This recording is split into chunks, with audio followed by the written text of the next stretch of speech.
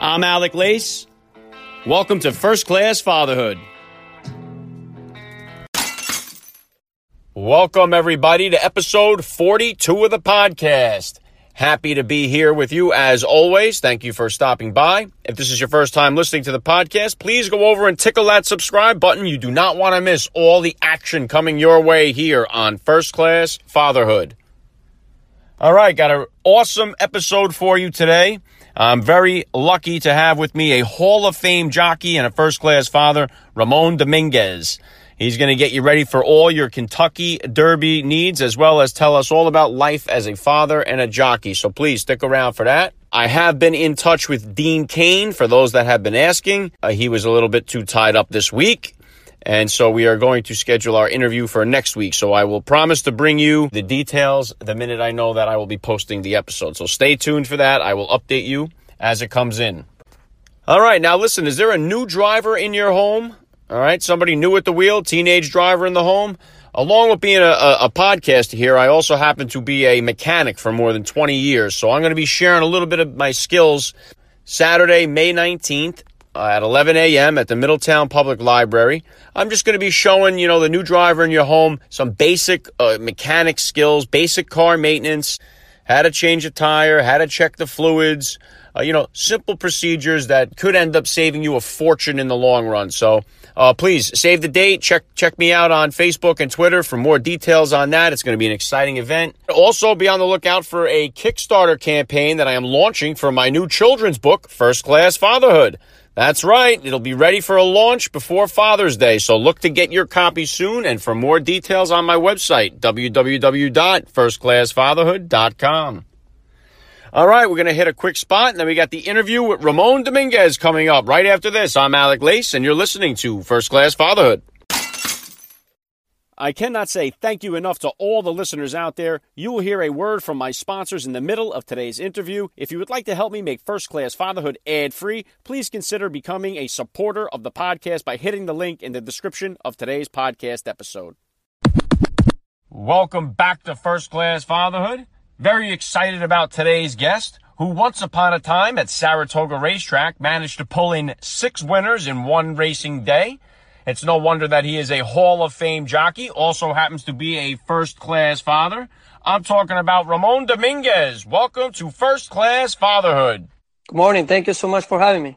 It's not every day you ask a kid, hey, what does your dad do for a living? And he says he's a jockey over at Belmont Park, or a former jock, I should say. Something different. How many kids do you have, Ramon? Two boys. One that is going to be 12 in July and one that is 13 and a half. Awesome. Do the boys show any interest in picking up the family trade there? Do they want to ride? Do they want to become jockeys? They have ridden before. They have gone to a couple camps, and honestly, they don't really show that much interest, at least not yet. No, it's funny because as you were introducing me, I was thinking, because you say, well, it's not too often that you get to a father that is a professional jockey, but I feel like my kids, while I was riding, they thought that every father, that's what they did. We live right next to Belmont Park, and they go to school nearby, and one day they went to the track, and with their friends are just blowing away, oh, look at the horses, and they're like, yeah, that's my dad, but just like, yeah, that's what my dad does. So even now, I don't think that they really think that it's anything special just being an athlete. So, but they do enjoy going to the races, but I think it's more about just the whole atmosphere and the environment and just being around horses, but not so much about riding per se. All right, well, you've been retired now for 5 years. Do they miss seeing you out there? Do they want to see you back in the silks and back out on the racetrack? No, not at all. And actually, sometimes they will talk about what they want to do when they grow up, and I have asked them if they want to be a jockey, and they don't really think that that's a good choice given the danger of the sport. So I'm okay with it. But I know they haven't really even talked about me going back to riding or anything like that. No. What are some of the difficulties you faced being a world-class jockey and a first-class father? Walk me through some of that. Well, I feel like I managed to do well, just kind of keeping a balance. But the challenge, of course, when you are fully committed, as I was, and just riding a lot of races, to have the time to be with your family. I mean, in my 18, 19 years career, I finally, after being married for the last 13 years, I was able to go to in vacation with my wife and kids. And twice I did that. And both times I had to cut the vacation short because I had to come back to ride a horse that I wasn't really anticipating getting to ride. So they continued with their vacation and I came back. So that kind of exemplifies how challenging it is, because it's not like a regular job where you say, well, I just take off.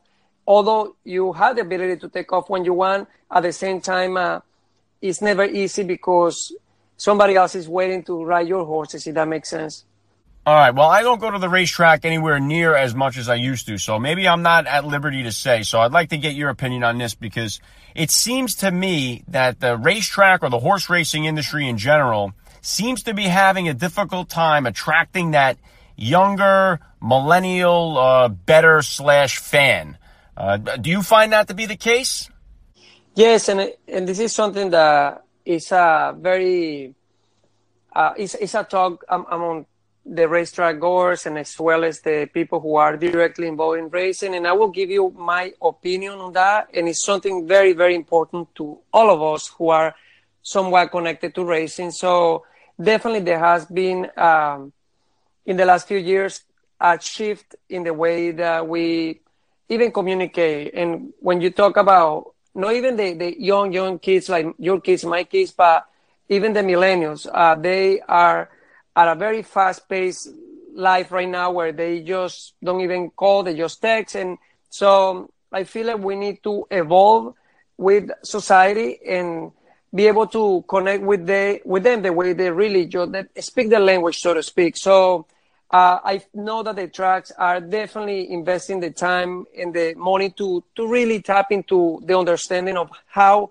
and why these people, what makes them fly, so to speak. So, and also with the even younger generation, like your kids and my kids, the tracks, of course, want to create an environment where they will feel like, hey, it's okay to go to the track. It's more of a family thing. Like Saratoga is a prime example of an amazing place where people don't even have to go to bet on the horses. They can go and just enjoy watching these beautiful animals, or just getting signatures from the jockeys or trainers as they come back from running the races. So, but I do think definitely the track are diving into understanding what is appealing to this new demographic, the millennials now. All right, it is now time for a word from today's sponsors, and I'll be right back with more of the action on First Class Fatherhood.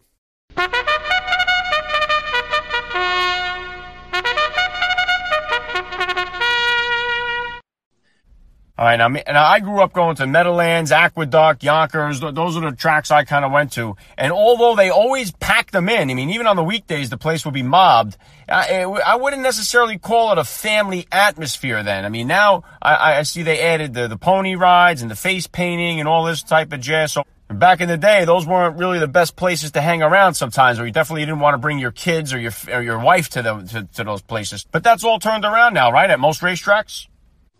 Definitely, yes. And right now, I mean, if you go, again, I can talk from the tracks that I hear in New York, like Belmont and Saratoga are two racetracks that you can definitely go with your family and have a great time. And it's a safe and enjoyable place. So now people like you and I, we know how the game works and what the whole dynamic of racing. So we don't really need a whole lot of instruction, but the upcoming generation definitely need to have a better understanding of the beauty of the sport. And so that's why they are really investing the time into understanding what is the best way to approach them.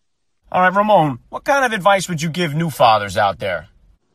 Well, I can take a lot of advices myself, but it's something that I absolutely love, my journey as a father. It is no an easy thing, especially when the kids are like my kids approaching these teenage years and they are getting a sense of independence, and which is normal. At the same time, I feel like I have learned to become a better listener, and instead of always dictating and saying, well, this is the way it is, there is a time and a place for that. However, it's also trying to put ourselves in the shoes of the kids and looking at life through their eyes and coming to a common ground. And one thing that I have learned recently is as I try to tell them to do something, and there is a little pushback, I'm open to asking them, you can basically change the rules if you give me a good reason. And sometimes they come back with a great explanation or a great argument, and I say, you know what, great, we can do it that way. So it doesn't have to be black and white. We can definitely come to a gray area where we can communicate and basically negotiate. And it's actually great. It's something that is enjoyable because no one, regardless of how young they are and whether they are supposed to listen because you're their father, no one really wants to be told all the time what to do. So it's great when there is this common sense of respect and understanding. Well said. Well said. All right. Hall of Fame jockey career in the books. Got any upcoming projects that you're looking forward to? Yes. Well, I'm working on actually a project with, I'm creating a platform that is going to have sport equipment for jockeys and equestrian that I am extremely excited because I know this is going to be something great for the animals, great for the sport, whether it is horse racing or show jumping, you name it. It is something that is going to also be great for the participants, like the riders and the jockeys. So that's something that is going to be coming out fairly soon. Well, tomorrow is the 144th running of the Kentucky Derby. Do you have a horse you could give my listeners, Ramon? Give us the inside pick here. Who do you like tomorrow in the race? Yes, Justify is my pick. I like him a lot for the Derby. All right. If you can't get it from the horse's mouth, get it from the jockey's mouth. Hall of Fame jockey, no less, Ramon Dominguez. I cannot say thank you enough for giving me a few moments of your time here on First Class Fatherhood. Anything else you'd like to add? No, again, thank you so much for having me, and good luck and best wishes to all the fathers, and enjoy the experience and enjoy the journey of being a father. All right, Ramon Dominguez, everybody. I'm going to be right back after a quick spot. Back to wrap things up here on First Class Fatherhood. Special thanks to my guest today, Ramon Dominguez. Hope you guys can pick a winner tomorrow at the track. May the horse be with you, as my man Harvey Pack used to say. Don't forget to get over to wearedapperties.com. Pick out a nice snazzy looking tie. And when you get to the end, put in father in the promo box and get yourself some free shipping. All right, keep it locked in to First Class Fatherhood. You do not want to miss next week, bringing you the Dean Cain special. So subscribe, drop me a rating or a review. Let me know how I'm doing here. And don't forget, you may not always get to fly first class, but you are always a first class father.